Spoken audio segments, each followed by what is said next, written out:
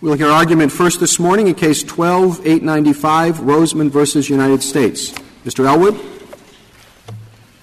Mr. Chief Justice, and may it please the Court, it has long been a bedrock principle of American law that aiding and abetting liability requires proof that an accomplice act with purposeful intent to facilitate or encourage the crime of conviction, and that mere knowing assistance is insufficient.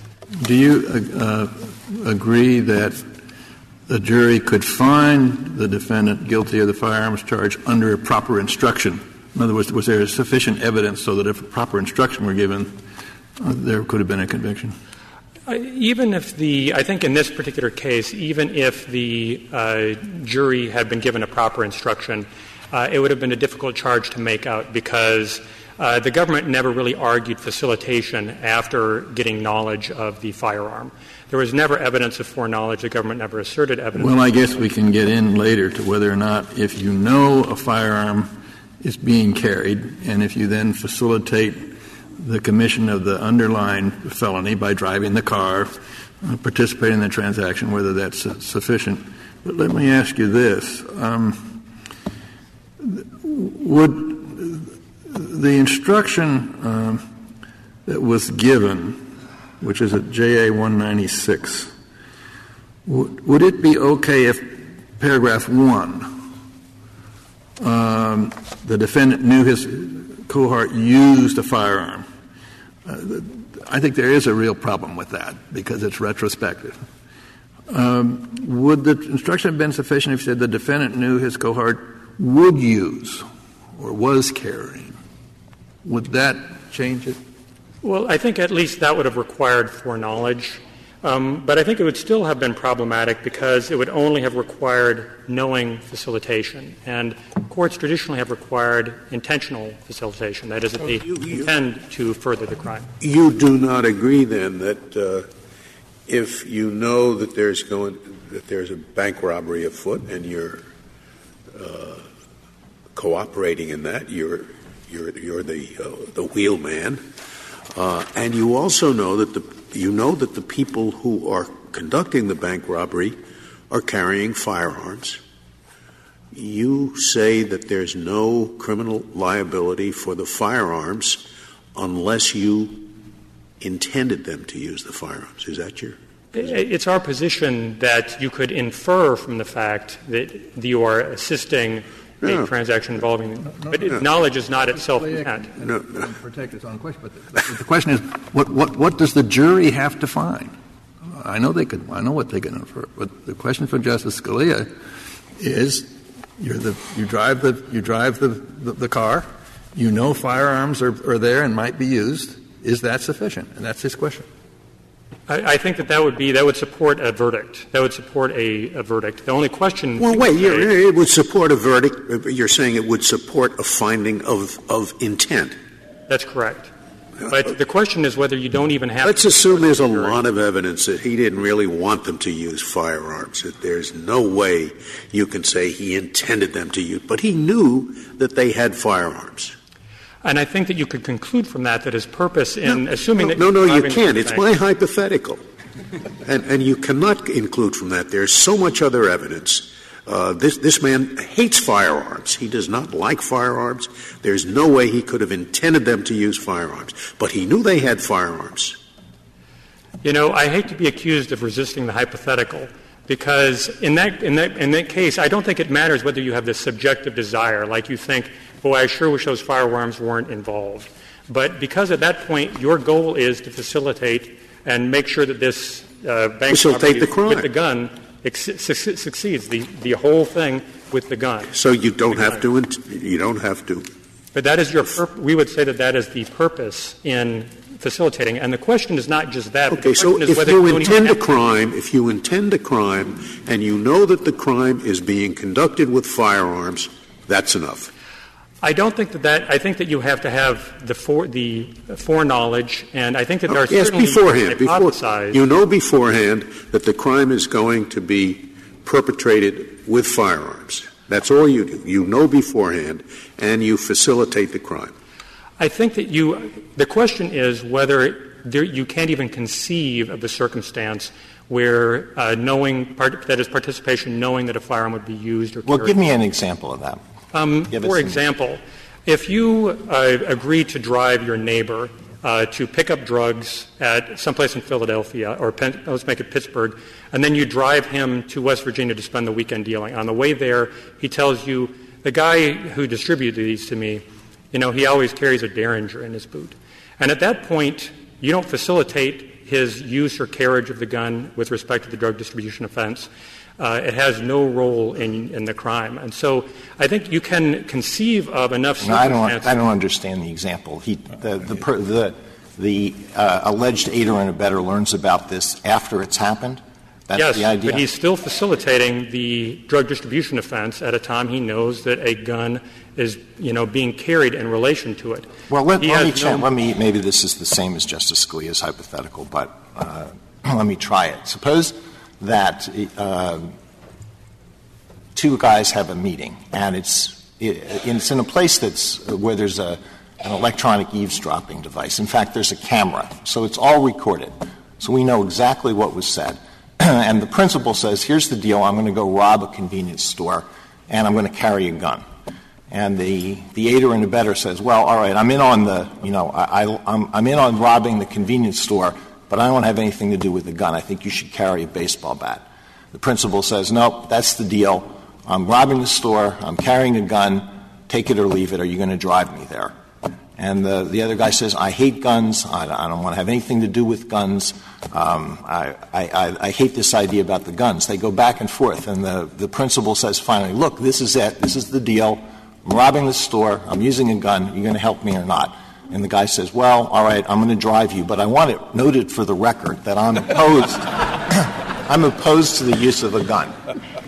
And at that point, it's his purpose to facilitate a transaction and to, help it succeed. And it's at a time when he knows that a gun will be used, and that I think you can conclude that is his purpose. So I don't really see. I can't think of a situation where a person facilitates the crime, knows what the crime is going to be, knows that a gun is going to be used, but doesn't intend for the gun to be used. In those two situations, knowledge and intent seem to me to be the same thing. The question is whether because there are just no instances that are more like my hypothetical than like your hypothetical, so you don't even have to bother troubling the jury about whether they had the intent. Well, I didn't understand your hypothetical, so you could give it to us. Well, the point of it is that at a time when you are still participating in the underlying offense, the drug trafficking offense, you know that a gun is being carried in relation to it, but you don't have any intent to facilitate it. You don't care one way or the other if it gets used. You don't intend to facilitate it, and you don't facilitate it. And the question is whether there are — Well, but that's the conclusion. The jury, it seems to me, could say you do facilitate it if, in these hypotheticals, you drive the car. But with knowledge that the gun might be used. No, but the gun is not going to be used in your act of facilitation. It may be used over in Philadelphia. The submission is the jury could find otherwise. And the gun would never have been used if you didn't drive or carried if you didn't drive the car. But I think the jury could equally well conclude that you did not intend to facilitate the use of the gun, and you did not facilitate the use of the gun. And the question is whether you even need to trouble the jury with it, because the government's instruction conclusively presumes both knowledge, or conclusively presumes intent from knowledge alone, and it conclusively presumes facilitation of the gun from facilitation of the underlying offense. In my hypothetical, could a rational jury say he knew about it, but he didn't intend it? I think that in your case, with the foreknowledge and where he, facilitates, he carries the gun and he carries the person to the offense, I think that would be a tough slog. In a case, but ours is a case where there isn't foreknowledge, and the government never argued that he knew before the gun was fired. Well, in my case, and I'll finish. I want to ask another question about this. But in my case, if the judge had given the instruction, it's enough that he knew about it. He facilitated the crime and he knew there was a gun. Would that be error? I think it would be error because you're instructing them on the wrong elements. It might be harmless error, but the point both sides agree here that you have to facilitate the crime of conviction and you have to intend that the gun be used. I don't think it's ever harmless error to not instruct the jury to instruct the jury not to find one of the elements of the crime. Well, if indeed intent is necessary, it seems to me he has to instruct the jury to find intent. It's not up to the court to say, well, there surely was intent anyway, so it's harmless error. Well, the jury has to find intent. I think, I'm fine with it being a harmful error, too, but my point was merely to note that I think that it is something that you have to instruct the jury on as the proper Excuse me, but what are we even instructing? If it finds it not making a difference. I think what we're driving at here, and I think this is the moment, you're resisting. But to me, and as you can tell from my colleagues' questions, if you know that someone's carrying a gun, and whether you want them to use it or not is irrelevant, if they take it out and use it and you have gone along with them in the crime, you're guilty. Okay? That's what we're driving at. Assume that I believe that. Mm-hmm. Assume that I believe that if you have knowledge of the gun and that I am participating in the crime with your knowledge of that gun, whether the knowledge is secured before the crime starts or during the crime, if I continue to participate in the crime knowing that you have a gun, then that's knowledge of the gun and intent to facilitate. I thought the example that you were relying on here, or the issue that got confused in the briefs, was whether or not, from the sequence of facts in this case, you can actually discern that intent to facilitate the crime, because the alleged shooter, which your client said was someone else, jumped into the car and the car took off before anybody could abandon the crime. That's what I actually thought this case was about. At what juncture do you instruct the jury to say that you have to be a participant with knowledge of the crime? But you're saying something different right now. You're almost suggesting that there has to be a pre-knowledge that the gun will be used. No, I don't think that there has to be pre-knowledge. My point is this, that there are circumstances, I think, where you can know of a gun and be participating in the underlying predicate offense and not facilitate the use of the gun. And I'm hard to imagine that. Give me an example. For example, if your job, you're the lowest level guy in a drug organization, you stand on a street corner every night and you hand out drugs to anybody who comes up. You don't carry a gun. Nobody's ever carried a gun at that street corner. One night you're doing it and you see that the guy who you work for, his enforcer, is coming by, and you know he always carries a gun.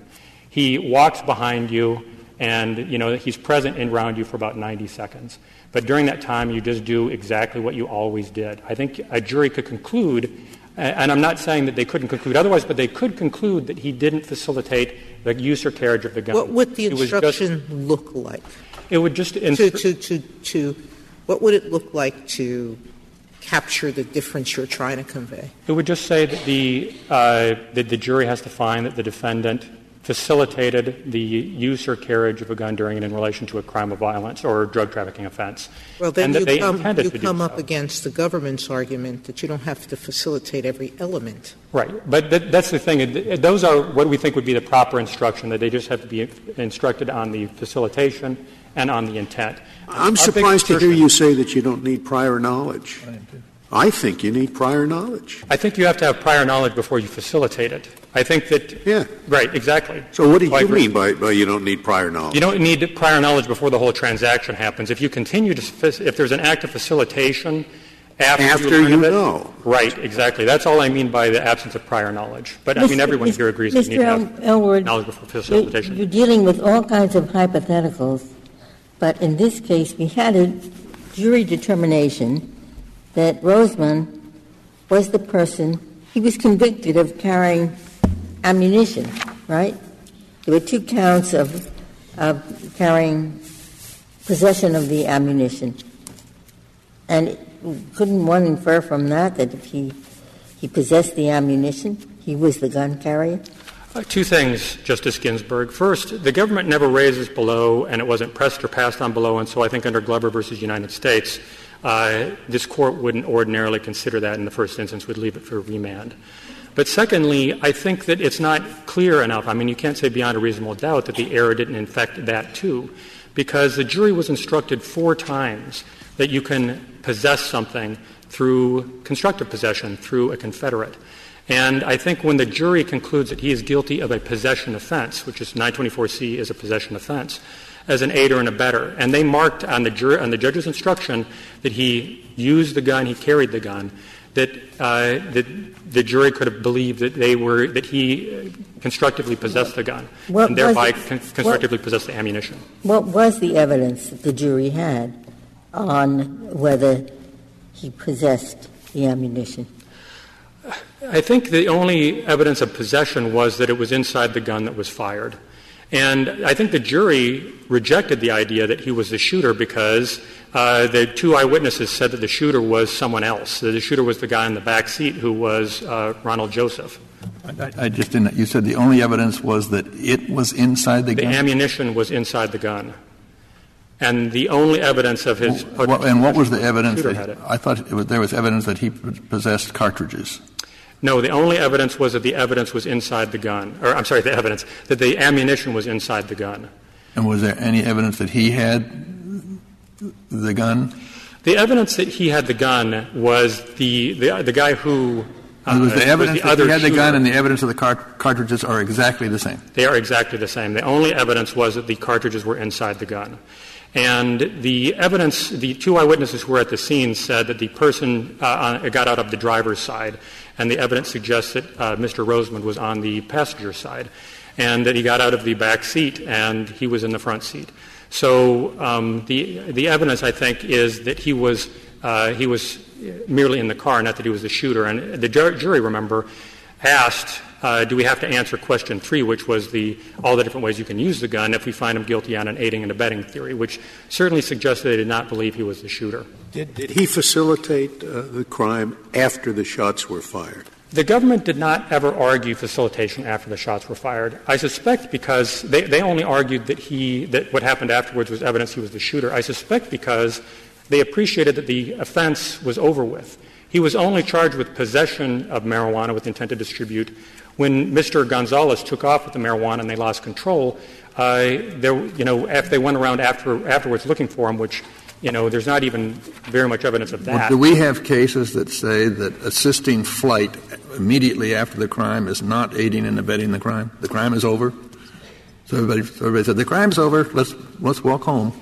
I am not aware, and the government hasn't cited any. I mean, there's for different crimes, there's different law about whether flight is part of the offense. But in any event, the question is whether that would be aiding and abetting that crime, the possession offense, or some distinct crime, or whether that would be being an accessory after the fact. Is it just flight? I thought there was evidence that they were chasing the people who robbed them. There was no evidence that intent to chase him was ever communicated to Mr. Rosemond. Well, he jumps in the car and, they're going after them. That itself was disputed. But the question is, even if they're chasing him, that might be attempt to possess the marijuana to get it back. It might be conspiracy to attempt to possess the marijuana. But that wasn't charged. It might be an effort to continue the crime of in other words, it might make a difference whether the people who are being chased look and see 2 guys in the car or 3 guys in the car. If somebody says, and I realize you dispute these facts, let's go get them, and the guy jumps in the car, it seems to me that that's aiding and abetting the underlying illegal activity. With knowledge, of course, that guns were being used. I agree. But first, that's not a theory that the government ever espoused. They never argued that facilitation. And secondly, I don't know that would be facilitation of possession of marijuana with intent to distribute it. That ended under the court's instructions when they lost control of the marijuana when Mr. Gonzalez disappeared. I understand your argument about intent, but are you also arguing that the actus reus instruction was insufficient? Instruction about what your client did? Yes. I think it's necessary for an aider and abetter to facilitate every element of a criminal offense. We're not saying that. We are saying that when you have to instruct them, did he facilitate the actual crime of conviction? Because what the government is doing here, what their instruction does, is it conclusively presumes that he facilitated the distinct offense, which this Court has said the entirely new crime of 924C, from the fact that they did the underlying offense. Their favorite example in the brief is a mail fraud example. But under the government's theory, because you engage in an act of mail fraud, you could be convicted of racketeering without any additional actus reus because that is a predicate crime to RICO. And that's the thing, is we're just saying you can't presume the full offense, facilitation of the full offense, from the fact that you just facilitated. So if there were not, if the drug offense itself were not illegal, there wasn't a drug offense and then the additional firearm element, it wouldn't be necessary for the defendant to facilitate every element of that offense. It's dependent on the fact that there's this other criminal crime. We're just saying that the jury just has to be instructed to ask, what did he facilitate the crime of conviction? And they're asking a different question, essentially. But it wouldn't present the same risk that you would convict someone twice and they'd serve 2 consecutive sentences under the hypothetical you suggest. But we still say they should be asked whether they facilitated the right crime. Well, but the crime of conviction was a drug offense with the use of a firearm, right? It was. And so I thought crime with a long name. I thought that the law is pretty clear that if you facilitate an offense, you do not have to facilitate each element of that offense, so long as you have knowledge that that element existed. And our submission is just that the jury still has to be asked, did he facilitate the crime? This is both sides agree that you have to that one of the elements is whether they facilitated the crime of conviction. But more precisely, they could be asked, did he facilitate the drug deal knowing that a firearm was going to be used in the drug deal? Would that satisfy you? No. We think they're asking both the wrong questions then.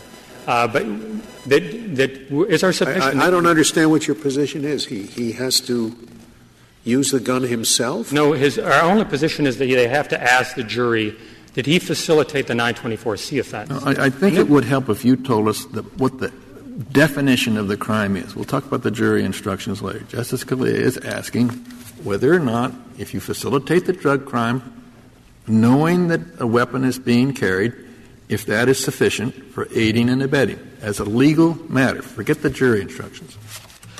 And it's our submission that you have to both facilitate the 924C offense and that you have to have the intent that the gun be used or carried during and in relation to the crime. Does that have to do with the additional 120 months? I mean, the underlying crime is 48 months, and then the gun makes it 120 months more? That's right. But I think the reason why we think it makes a difference is because it's a different crime. And the government is trying to get the jury to conclusively presume from the fact that you did the one crime that you must also have facilitated the other. And we just don't think that that is something that you can say with 100% certainty. But isn't criminal law replete with crimes which have lesser included offenses as part of them? So wouldn't your rule be a very difficult one to apply because it would suggest that the person had to facilitate some part of the crime that was not a part of a lesser included offense? There are some courts that apply this, our rationale to lesser included as well. But lesser included crimes are the same crime for Blockberger purposes. You can't be sentenced to both the greater and the lesser. And I think most courts require that you show the intent that the gun be used. They don't as often require that you facilitate the discrete use of or carriage of Well, let me gun. go back to my earlier hypothetical about the taped conversation. Suppose that the alleged aider and abetter there says, I intend for you to use the gun. I have that intent. However, I'm not going to do one thing to help you get the gun or use the gun. I'm not going to. There's an actus reus problem there because he doesn't facilitate the use of the gun? Well, he may say that he's not going to facilitate it, but depending on what his actions are, he may very well facilitate it. If he drives the gun and the person to the crime, that is an act of facilitation. And so, it doesn't depend on what the person says. It depends on what the person says. I just want to make clear, and we'll get back to the bank robbery hypothetical. Driving the car, knowing that a gun is being carried and might be used is or is not sufficient facilitation to make you an aider and abetter in the gun aspect of the crime? I think that would be enough because you are carrying the gun as well as the person. If I could reserve you are not carrying. Your cohort is carrying the gun. Oh, yes, you're carrying, you're by you carrying are driving the gun the car. is in The the car. cohort has the gun. The cohort's going to rob the bank. Are you or are you not aiding and abetting because you're facilitating it by driving the car? Yes or no? We would say that, yes, that is certainly enough to go to the jury, and that I think that would be enough to show that because you're carrying both the gun on your cohort and you're carrying the cohort, that would be enough to facilitate that. I would like to. But only you say it's enough to go to the jury, and what you would ask the jury to find is intent, right? That's correct. You would still not have just to find those intent. facts that were stated by Justice Kennedy. Intent and in facilitation. addition, the jury would have to find intent. That is correct. Okay. I'd like to reserve the remainder of my time for rebuttal. Thank you, counsel. Mr. Bash? Mr. Chief Justice, and may it please the Court, I'd like to start by defining exactly what the government contends the mens rea requirement is for aiding and abetting, and then give the Court two examples to show how it differs both from what Mr. Elwood is saying and how it differs from a knowledge standard. Aiding and abetting requires an intent to facilitate or encourage the commission of an offense, and I think that breaks down into two constituent parts. One, an intent to make some action easier or to encourage some action by the principal. Two, the knowledge that the principal intends to commit a crime of which that action is a constituent part. What Mr. Elwood is saying is something quite different. It's that you have to intend that the crime succeed. If that's true, all paid accomplices are out if they don't intend that the crime succeed. If the bank robbers say, hey, can you look the other way, security guard, while we go into the bank, we'll give you $1,000 if you do it, that's not aiding and abetting under his theory if the security guard says, well, I only wanted $1,000. I didn't care whether you ultimately succeeded in the bank. We give an example in our brief. If the person actually gives the gun, so it meets the actus reus requirement that Mr. Elwood has proposed, he actually gives the gun to somebody, not because he cares if that person commits the crime, which he knows he intends to commit, but as a favor or as a friendly gesture. That's a very fanciful hypothetical, because the one thing the guard is going to know that if the robber gets caught, he's in great jeopardy of being caught himself and convicted. Of course he wants the crime to succeed because he doesn't want the people to be there and being pressured by investigators or whatever to say, okay, well, who was in on this with you? So if you're being paid for a crime, to assist in the commission of the crime, you want it to succeed. Well, if your payment's not coming from the loot, I don't think that's really true. But let's take that as true as given. I mean, go back to my example about the guy that's just doing a favor from somebody. Sure, you can use my gun to commit a robbery. I don't have any stake in it. If you decide tomorrow that you don't want to commit the robbery, he has a stake in it. If the guy is caught, the police are going to say, where'd you get the gun? He may turn him in or not, but it's certainly a danger that wouldn't be there if the crime succeeded. I don't think that's the sort of intent requirement that Mr. Elwood is talking about. I mean, I think he's talking about an intent that's abstracted from the idea that if you get caught, everybody might go to jail. I mean, that sort of seems to beg the question of whether you're actually going to be liable for the gun. Well, why don't we just take it that we have a crime, the underlying crime, it's a 48-month crime. And then if you have a gun in connection with that crime, it becomes 120 months consecutive. And your position seems to be that all you have to prove is facilitation of the underlying drug offense. And it seems to me to get 10 years of your life for government proving no more than the 48-month charge is a bit much. It's not proving no more than the 48-month charge. And I'll just, as a footnote, it's 10 years only if the gun is fired. It's 5 years if it's carried or used, and which obviously creates a much greater danger to people's lives and property if it's fired. But it's not only proving that you facilitated the drug offense. It's facilitating the drug offense with the foreknowledge that a gun was going to be involved in it. But this instruction at JA 196 it says that the defendant knew his cohort used a firearm. It really should say that knew his cohort would carry a firearm.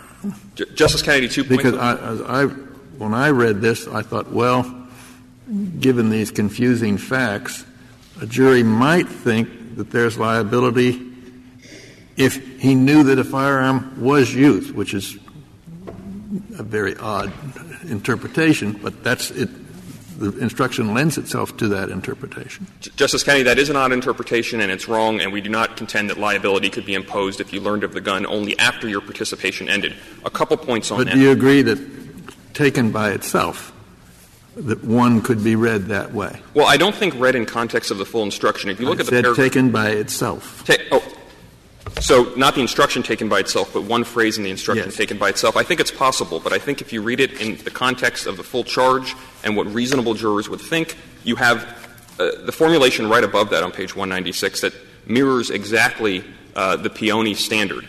And I don't think reasonable jurors reading that in conjunction with the more specific instruction on count 2 could think that he could be liable if his participation ended only after the firearm was used. And, Justice Kennedy, nobody below thought that, because Petitioner never objected on the ground that the particular wording of this instruction allowed conviction if you gained knowledge only after your participation. So well, at minimum he proposed a different instruction that departed from the instruction that was given on that point. Mr. Chief Justice, first of all, under Rule 30, it's not enough to propose an alternative instruction that does not contain the defect. You have to lay out the specific grounds for your objection. He did not do that here, so it should be plain error review. That's doubly true here where his instruction had its own error. His instruction would have required intentional facilitation of the gun, which is the question on which this Court granted certiorari. His instruction had two wrongs don't make a right. Well, two wrongs don't make a right, but he certainly did not comply with the Rule 30 standard for raising the objection with respect to foreknowledge that he's proposing now. So at minimum, that should be reviewed for plain error. In addition, even if the Court believes that we waived the harmless error argument by not raising it below with respect to his primary argument, the Court should certainly hear our plain error or our harmless error argument with respect to the ammunition counts, with respect to instructional error that he did not raise below. Look at his instruction and think about the bank robbery hypothetical with the driver of the car. His number 2 is that they intentionally took some action to facilitate and encourage the use of the firearm. I think that would be an okay instruction in the bank robbery hypothetical. He drove the car. The principal object was to rob the bank, not to use the firearm, but he facilitated the use of the firearm. I can see that a judge could give that instruction. I think the only way Petitioner fits that instruction into his view of the law is because the driver started out driving the people to the bank, so he says, oh, well, you're satisfying my actus reus requirement because you actually transported the guns to the bank. But tweak the hypothetical a little bit. Suppose the getaway driver is paid only to show up at the end and to, ferry the bank robbers away. He knows all along that it's going to be a firearm offense. I'm pretty sure Mr. Elwood would say, because you took no act facilitating the gun in that case, you only sort of showed up at the end, even though you knew a gun would be used, that's not facilitation. So I take your point, Justice Kennedy, that in a wide swath of cases it may not matter, but I think in some cases it is going to matter. And take his intent requirement. I mean, the person that lends the gun just to be a good guy, not because he cares about the offense, I'm pretty sure he's out. And if the jury is convinced, hey, I knew he was going to commit a robbery or an assault, but I just did not care, if the jury is convinced by that, he is acquitted, and that can't possibly be right. He would not be guilty of any 924C offense at all. I mean, not only the 10 years. Could you talk practically about what the difficulties are for the government in these scenarios? It's nice to put hypotheticals in where you say someone knew X, Y, and Z. The reality is, in most cases, you don't. Occasionally you get a co-conspirator that'll tell you, but in most cases you have just the act. Defendant is present during a crime, a gun is pulled, and he leaves with his cohorts. You don't know whether he had advanced knowledge that the gun would be used because he wasn't carrying it, and he may have done nothing be present during the crime, left, and got a split of the money later, correct? If he continued participating after he learned of the That's gun. your Yes. point, right? Yes. That's your If he learned of the gun and said, hey, I'm out of So this, isn't I'm guilty. this really an argument about how you define facilitation? You're not arguing that some form of participation in the crime with knowledge that the gun is being used is required. You're really arguing about how far the proof has to go. Well, Because your adversary keeps saying mere knowledge that the gun's being used is not enough. I think it's more qualitative than that, and the question suggests it's purely quantitative. It's qualitative in the sense that the facilitation can relate to either element. So it could relate to the gun in particular, or this could be the guy that set up the drug deal knowing that a gun would be involved, or set up the robbery knowing that a gun would be involved. I think you see in the court of appeals cases here the practical difficulties that come in, because although most courts of appeals, I think 8, have technically adopted the position that you have to facilitate the gun in a direct way, if you look at the actual holdings of the cases, it doesn't differ in practical application from our approach. There's one case, I think it's Price out of the Third Circuit, where the guy may have learned of the gun, and I may have the case name wrong, but the guy learned of the gun only as the robbery was taking place, but he continued to participate in the robbery while his confederate brandished the gun. He collected the money and so forth. And as far as your question about the practical problems, I mean, I think explaining to a jury what does it mean to facilitate the gun in a specific way during a crime like that is incredibly difficult. I mean, we say in the brief, what if you're exchanging the money while the other person is brandishing the firearm? Maybe that person would. What's so hard about saying, did you have knowledge that the gun would be used, either, and you facilitate, but you continue to facilitate the crime? The underlying crime. We agree that that is the law. Well, Mr. Bash, what about this case? Suppose that there are two guys and they're talking about committing a crime, and they have the same kind of conversation that Justice Alito was referencing. You know, one guy says, I want to bring a gun. The other says, no, I think that's a really bad idea. But this time the guy says, okay, you've convinced me it's a bad idea to bring a gun. I won't bring a gun. And so then they go out and they rob whatever they're robbing. And in the middle of it, you know, or they do a drug transaction. And in the middle of that drug transaction, the guy who said don't bring a gun looks over and he realizes that notwithstanding the promise, his confederate did bring a gun. But there they are. They're in the middle of their drug transaction. So the guy, you know, they're handing the money to each other and the guy keeps on doing it. All right? Is that enough, even though, you know, there's foreknowledge, there's acts after he realizes that the guy has a gun? Is that sufficient? If the gun is drawn and the person continues to facilitate the drug crime or the violent crime, that is enough. But what exactly would you want him to do at that point to not be convicted of this of this offense? Would you want to just say, you know, sort of like drop everything, I'm out of there? Is that the idea? Yeah, take this case. This is an $800 marijuana deal. It's a small-scale drug deal that happens all the time without firearms. As Mr. Elwood says, usually this kind of deal is not done with a firearm. Only 5% of marijuana offenses have a firearm. Yes, if you're on that kind of small-scale deal and all of a sudden it becomes an armed offense, you do have an obligation to withdraw. Now, of course, I think you might have a duress offense if you felt like if I withdraw, I'm going to get shot or something like that. Right. I mean, I guess that's the question. Is there always a reasonable opportunity to withdraw after you see that there's a gun in the offense that you didn't expect to be there? And do you think that there has to be a reasonable opportunity to withdraw? Or would you say, no, everybody has a reasonable opportunity to withdraw all the time. You can just leave. 2 points on that. First, I think a lot of that would come in through the duress defense. I mean, if you really feel like, oh, my God, this guy has a gun and he might shoot me if I withdraw, I think you have a pretty solid duress defense. The other point I would say, which is maybe a little tangential to the hypothetical, is there's a traditional doctrine of aiding and abetting law. This is at 2.06 of the Model Penal Code. It's in the Lefebvre Treatise and the Wharton Treatise, that if you countermand your assistance after you've assisted but before the crime is accomplished or completed, for example, if your assistance was only encouraging, you start discouraging, or if you take all actions possible to prevent the crime, for example, you assisted, you have a change of heart, you call the police to prevent the crime, you're not liable for aiding and abetting. And I think that reflects a broader point, which is that the traditional common law contours of aiding and abetting work pretty well with the contemporary purposes and problems that this statute was designed to solve. I mean, this is a statute about the mix of guns and drugs or guns and violence. And I don't see why Mr. Elwood contends that if you assist one side of that equation or the other, it's a different result. I think if you assist either side of that equation, knowing that the equation is going to happen by the principle, that's aiding and abetting. It's aiding and abetting under the historical test. I think it's aiding and abetting under this Court's cases. And I don't see why there would be a different result. Mr. Bash, could you explain why in this situation the gun abetted a drug deal when there was no drug deal?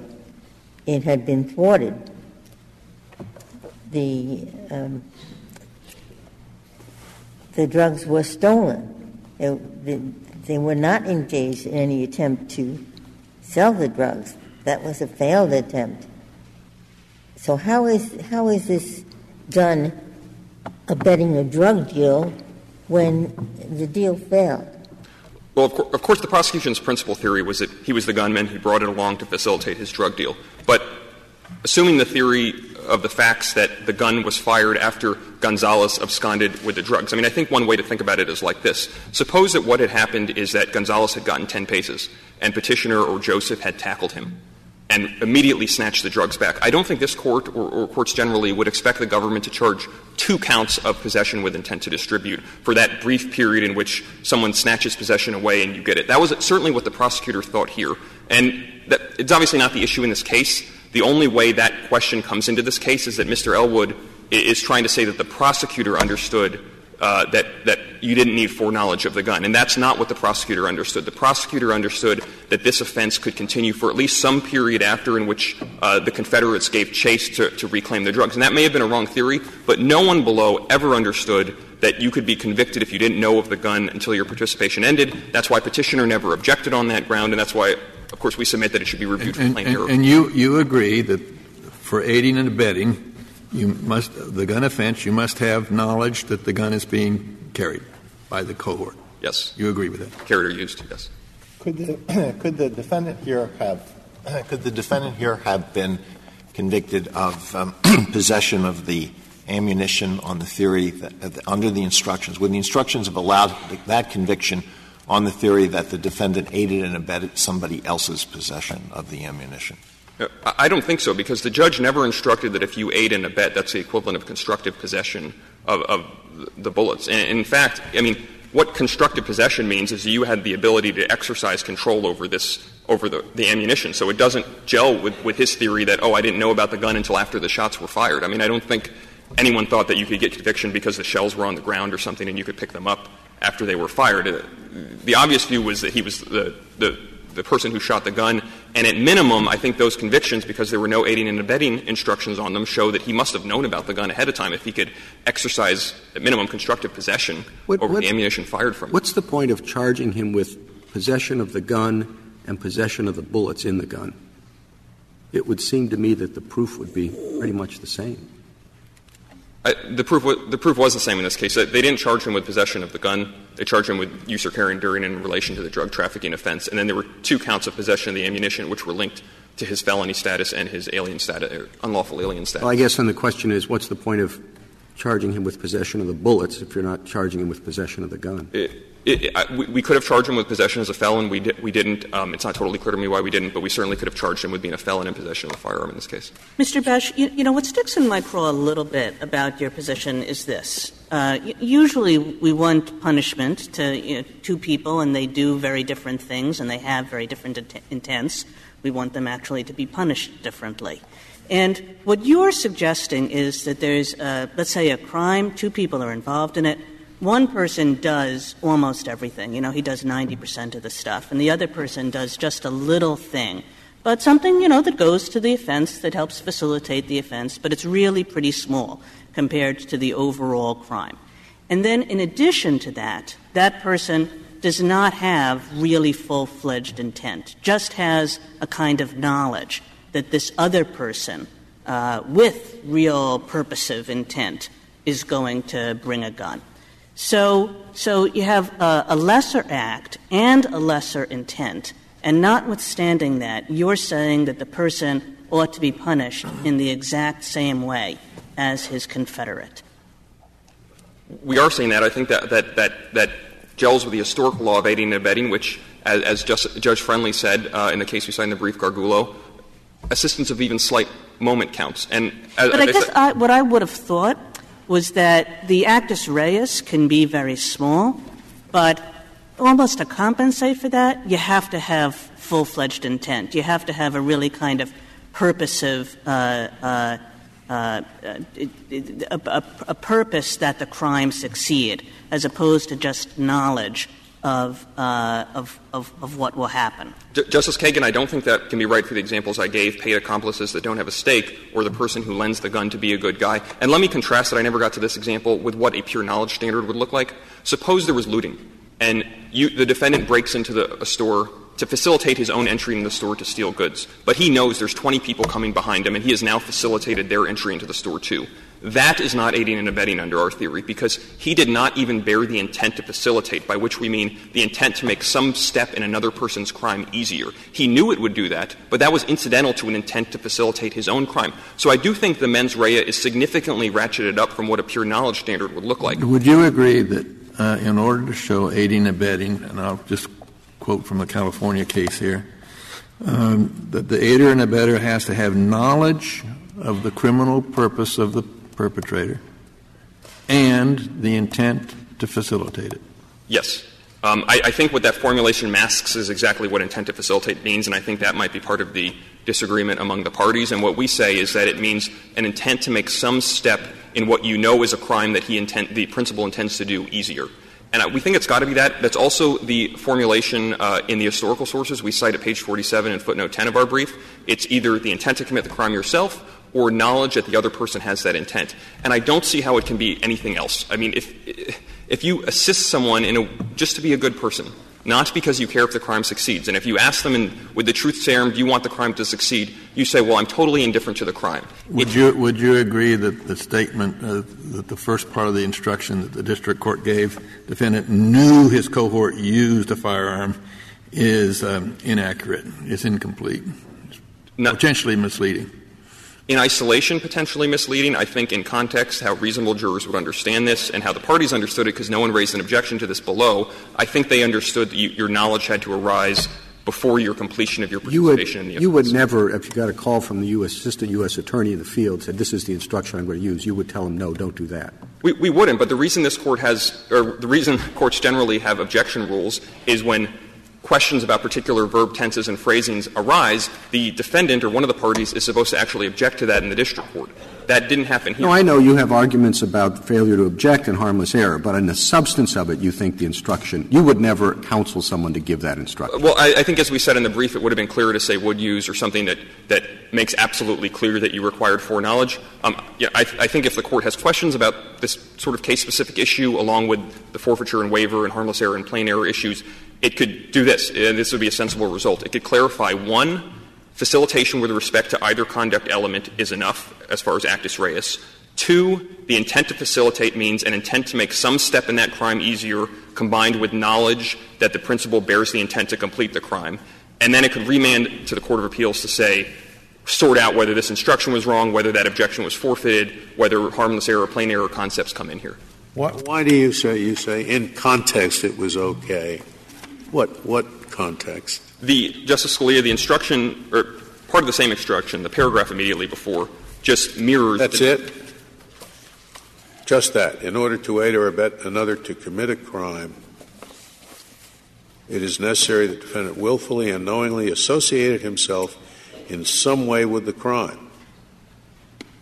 Well, to help make the crime succeed, and I think a reasonable person reading that would not think I helped make the 924C crime succeed if I didn't even know about the gun until I was done doing whatever I was going to do. And I'll also point the Court to page 194, which makes clear that knowingly in that second part of the instruction is defined as voluntarily and intentionally. So you certainly had to intentionally participate in the drug trafficking crime. And that part of the context, as this Court has said, is also knowing that a gun would be used. You had to intentionally participate, knowing that a gun would be used. Basically a slight tweak, which is knowing that the principal bore the intent to use a gun. Obviously, you can't know the future. It's that you know that the principal bore that intent, which is a little bit different, but I think we're saying the same thing. I don't see how make the crime succeed helps you, because you would say the crime that he has to help make succeed is the underlying drug offense, not the use of the firearm.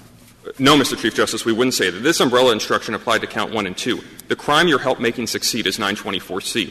What I was saying earlier was that what does it mean to help make a crime succeed? It means intent to make at least one step in that crime easier, knowing the other person bore the intent to do the crime. And I think that's how we normally think about it. If there's an armed robbery and you say, well, I'll drive the getaway car, I think you would naturally say in ordinary English you intended to help make that crime succeed, even if you didn't bear a specific intent with respect to the gun.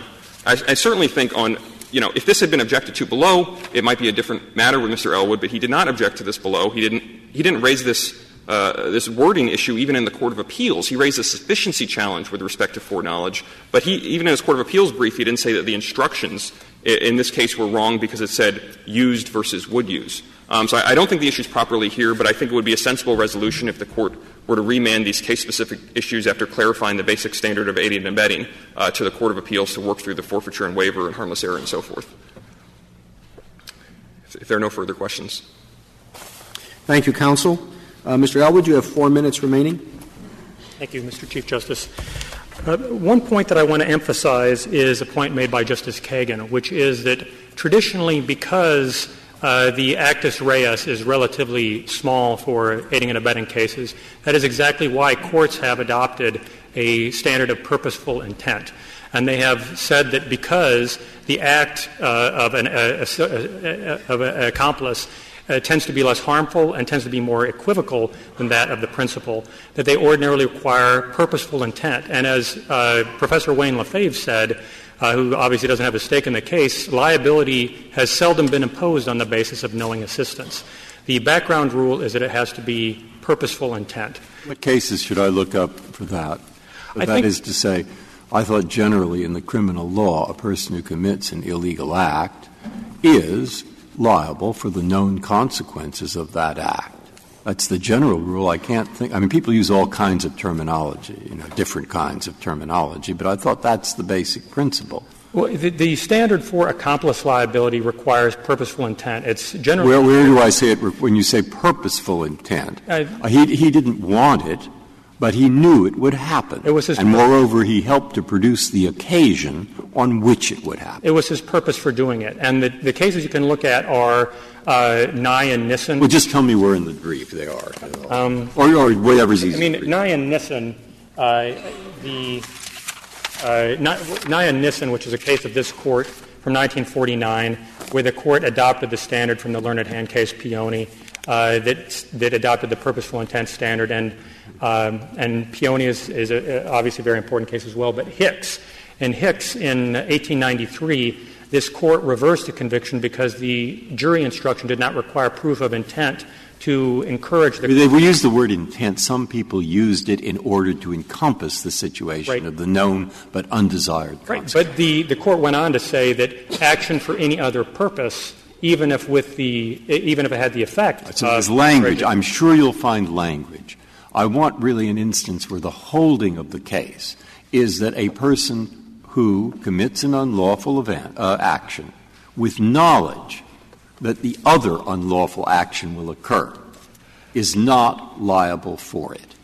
I would commit, blowing up the carriage and you kill the maid who you didn't want to kill. You're liable. I would point you to which one is Lefebvre. I'm sorry, I don't have a case off the top of my head. I know that they state the principle, but Lefebvre, Chapter 13.2, collects cases, and he makes the point there that liability has seldom been imposed on the basis of knowing assistance. For aiders and abettors, you have to have purposeful intent. That's Fay? Lefebvre. Lefebvre. Wayne Lefebvre. Okay. Counsel, do you have anything for us on Rule 30? On Rule 30, I won't pretend that it was a model of clarity in preserving the error about after arising intent. But I will say that there's no contest. I mean, that is, to us, it just is a sign of how messed up the jury instructions are. But we did preserve, we say, our objection both with respect to the absence of facilitating the right offense and the intent to commit the crime as opposed to knowledge that the gun would be used. And how did you preserve that objection?